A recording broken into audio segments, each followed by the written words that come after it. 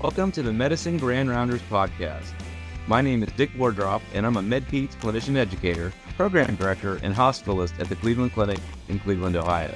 We are so proud to host another great episode of our podcast, cleverly titled, to give you all that you may expect out of a high-quality, evidence-based Medicine Grand Rounds, right at your fingertips and right in your ears. Our program is funded by a grant from the Cleveland Clinic Education Institute, but the views expressed herein are not necessarily the views of Cleveland Clinic. The format of our production is very simple. We host world-class clinical experts in a variety of specialties of internal medicine and put forth important and high-impact clinical questions related to the practice of general medicine with impact for providers at all levels of medicine, including students, APPs, generalists, and seasoned veterans. Today's topic is high-value approach to blood products, red blood cells, plasma, and platelets. I am proud to introduce my friend and colleague, Dr. Moises Auron, a professor of medicine and pediatrics at the Cleveland Clinic Lerner College of Medicine at Case Western Reserve, also medical director for blood management and a staff hospitalist at Cleveland Clinic. To top it off, he is also a master clinician educator in both the medicine and pediatric residency programs in Cleveland at Cleveland Clinic. Our resident expert today is none other than co-founding podcaster, Dr. Arjun Chatterjee, one of our fabulous PGY3 residents within the Cleveland Clinic Internal Medicine Residency Program. And today he's joining us from India. To our honored guests, please take a moment to say hi, tell us a little about yourselves, and start right in on the questions. Thank you so much, Dr. Wardrop and Dr. Chatterjee, for the kind invitation to be here with you tonight. It is a true honor and a joy to be part of this outstanding educational podcast. Sure.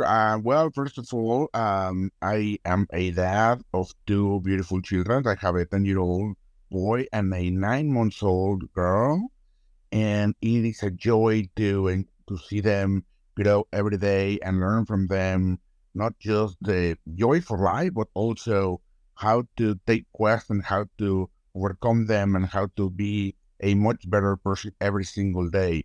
So I've been becoming a much better pediatrician since I became a father, and now in my second version, now 9 months, going into, it has been a true blast. So to me, this is the reason for my life, and anything else, I just support my quest to fatherhood and to create two better citizens for this world. Thank you.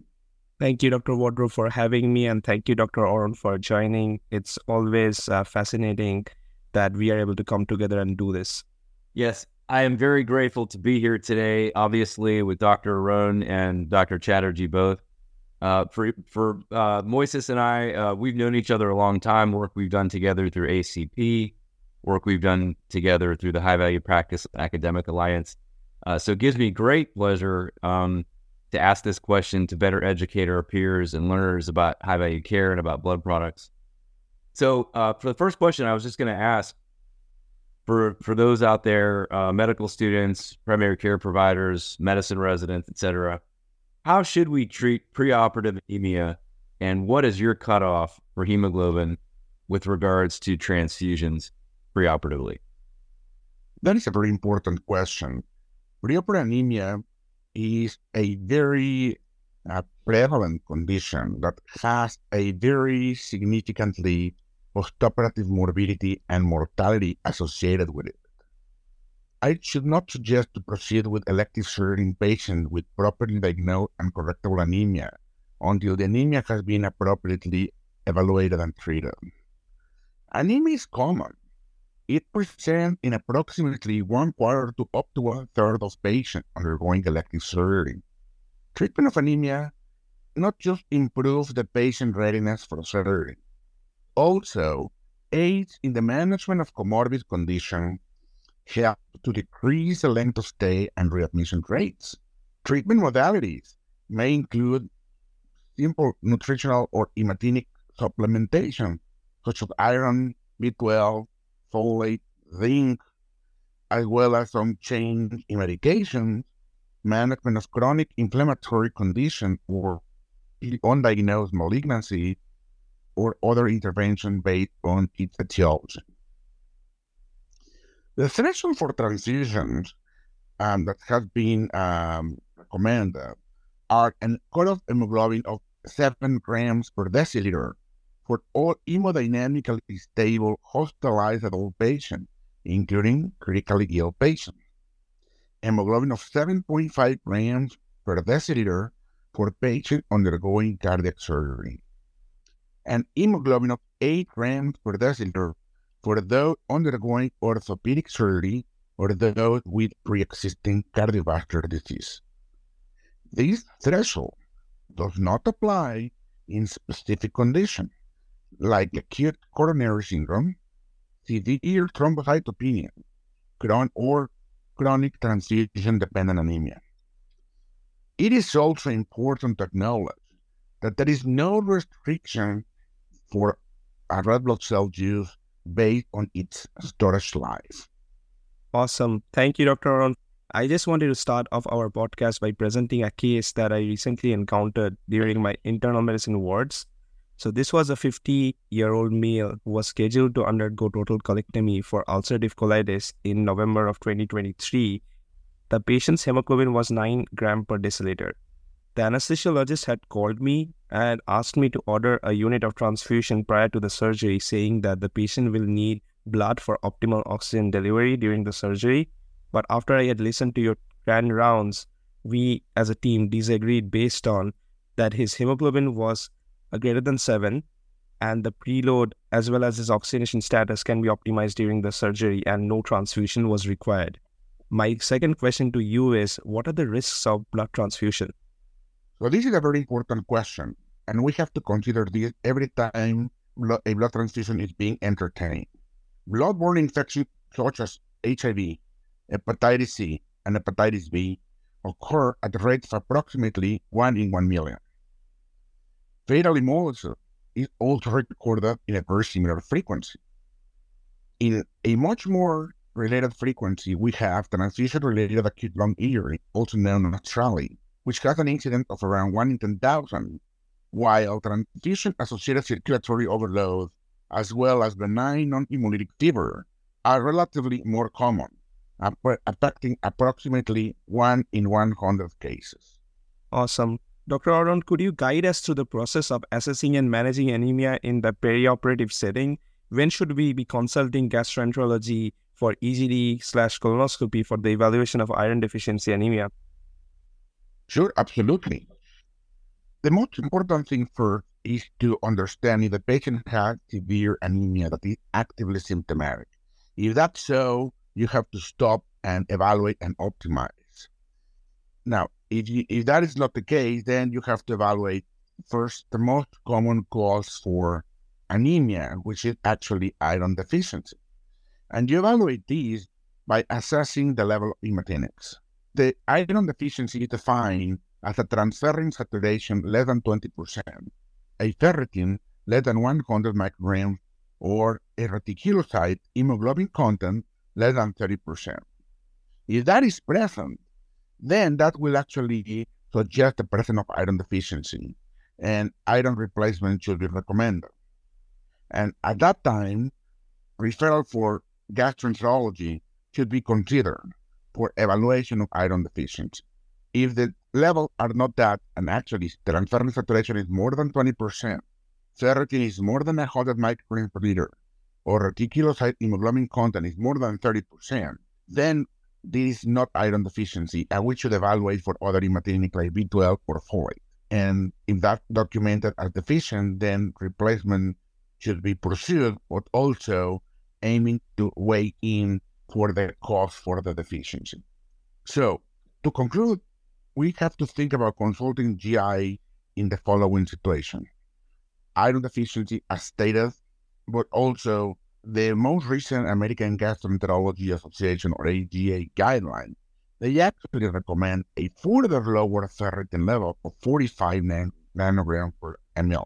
And they also recommend to do the workup with bidirectional endoscopy in asymptomatic postmenopausal women as well as men with iron deficiency anemia. In the patient whose etiology for iron deficiency anemia has not been identified, they actually recommend to do a formal replacement of iron before pursuing further endoscopic workup with a capsule endoscopy. Thank you for that very thorough overview of the process of assessing and managing anemia in the perioperative setting. When you do decide to replace iron, when I was in training, for instance, we only had IV preparations such as iron dextran, and so we very rarely went ahead and replaced iron unless it was an emergency via the IV route. But with so many different options today, would you recommend IV iron or oral replacement? Thank you for the question, Dr. Wardrop. Oral iron is readily available and is well absorbed when you use it with alternate day dosing once a day, as it can actually decrease the release of hepcidin. However, for a lot of people, oral iron can cause side effects like constipation. Nonetheless, if we have enough time to optimize anemia, oral iron is an outstanding choice. For example, if you have 6 months to optimize a patient before a hip replacement, you can use oral iron once a day, every other day, and you will have plenty of time to replace it. Nonetheless, in the perioperative setting, is often a fast-paced setting. We don't have enough time to optimize. Therefore, parenteral choices like IV iron are preferred. IV iron is safe and is available in multiple formulations. Some of the side effects include, like the most common one, a fish vein reaction. The fish vein reaction is defined as a transient flushing or truncal myalgia. Mild, which are localized cutaneous manifestations. Moderate reactions that include nausea, abdominal cramping, dyspnea, tachycardia, and severe reaction that includes bronchospasm, laryngeal edema, or shock.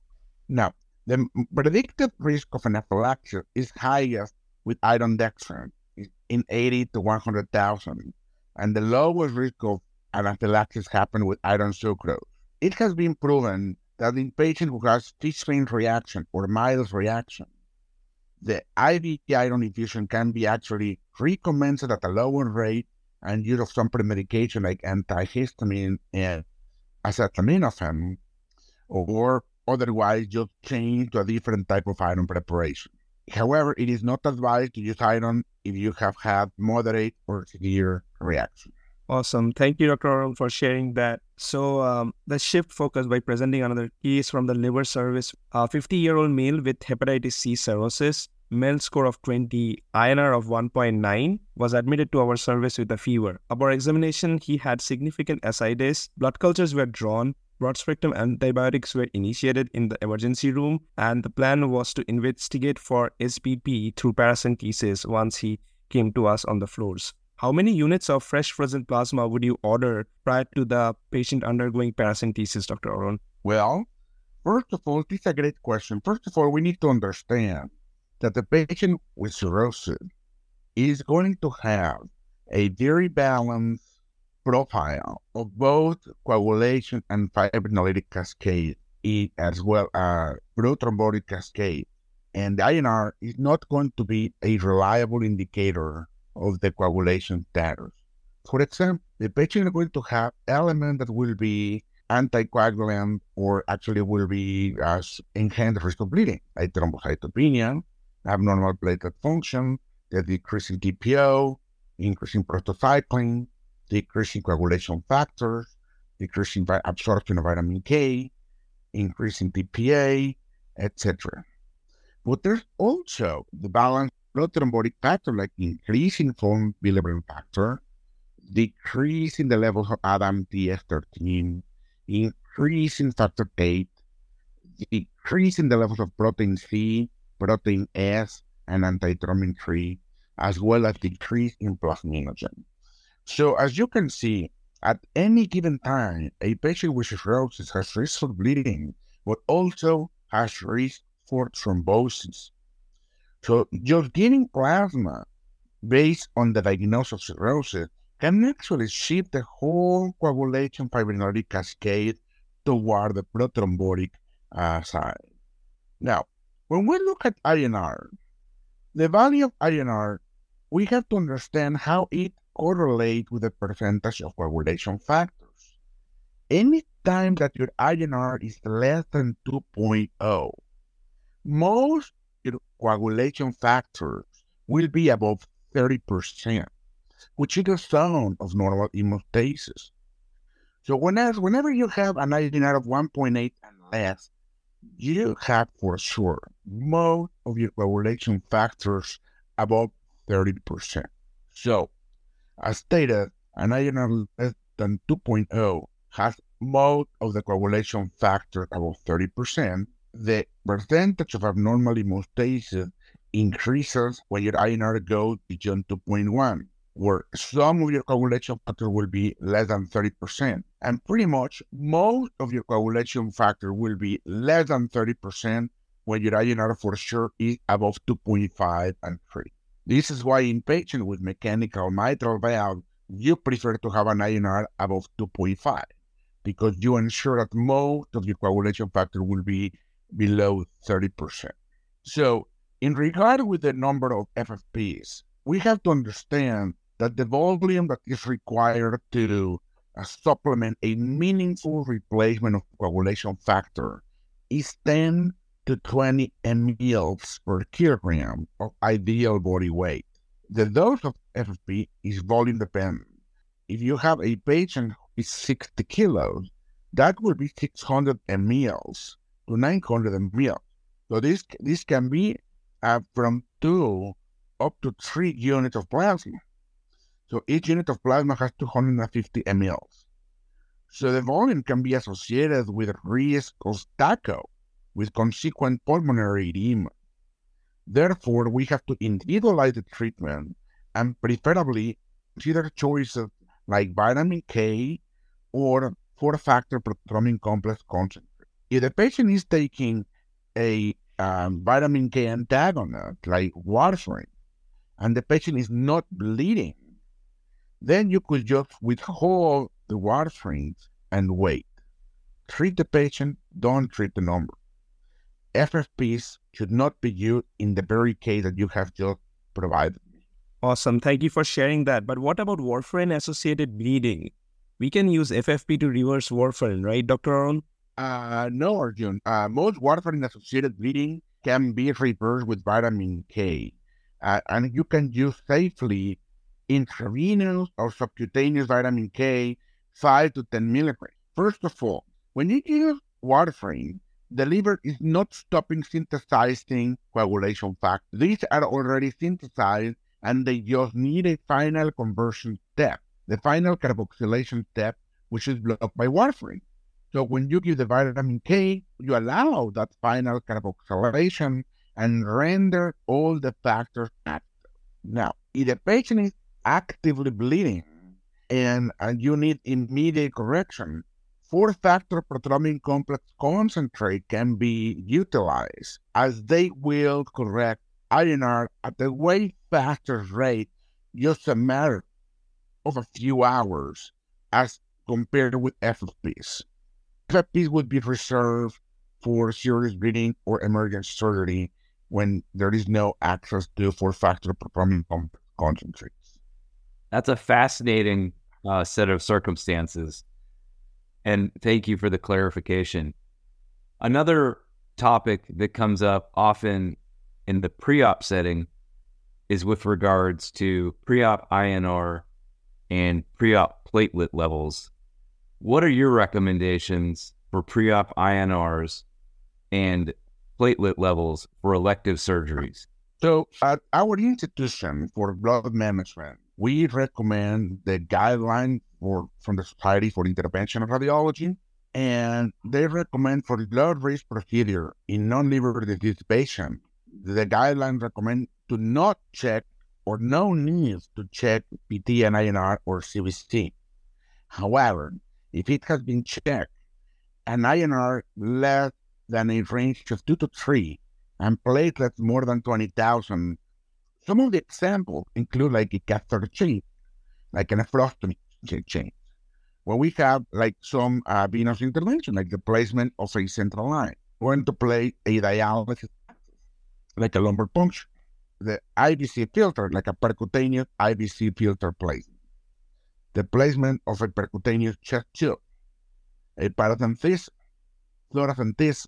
Now, high-risk procedures, those it would recommend much more conservative value, like a target INR less than 1.5 to 1.8, platelets more than 50,000. Some of the examples include like solid organ ablation, when you are going to have an arterial access with a catheter that is larger than 7 French, any biliary intervention, when there's some catheter-directed thrombolysis, deep abscess drain, like a long abscess, retroperitoneal abscess, deep organ biopsies, like retroperitoneal biopsies, gastrostomy placement, portal vein intervention, or a spinal intervention or a spinal or epidural tap with a risk of spinal epidural bleeding, tips, nephrostomy tubes, etc. In patients who have liver disease or cirrhosis, they would recommend for low-risk procedure to use a target platelets more than 20,000 and fibrinogen more than 100. They don't care about INR level. But if you are going to have a high-risk procedure, then the target INR should be less than 2.5, platelets more than 20, and fibrinogen more than 100. I want to emphasize here that for the high-risk procedure, the target INR is less than 2.5 because, again, remember that the INR in the patient with cirrhosis is not going to be the sole indicator of the risk of bleeding, as you also have a risk of thrombosis that is associated. Awesome. Thank you for sharing that, Dr. Auron. I would like to move on and present another case from my ICU rotation. This was a 35-year-old male with prolonged hospitalization after trauma, requiring an ICU admission and also intermittent hemodialysis. He developed a new febrile episode and had mental status changes with meningismus. His platelet count was 25K. An IR-guided lumbar puncture was requested. So prior to this procedure being done, at what level shall his platelets be risen? And then the other question which I have for you are, what are the challenges and risks associated with platelet transfusions?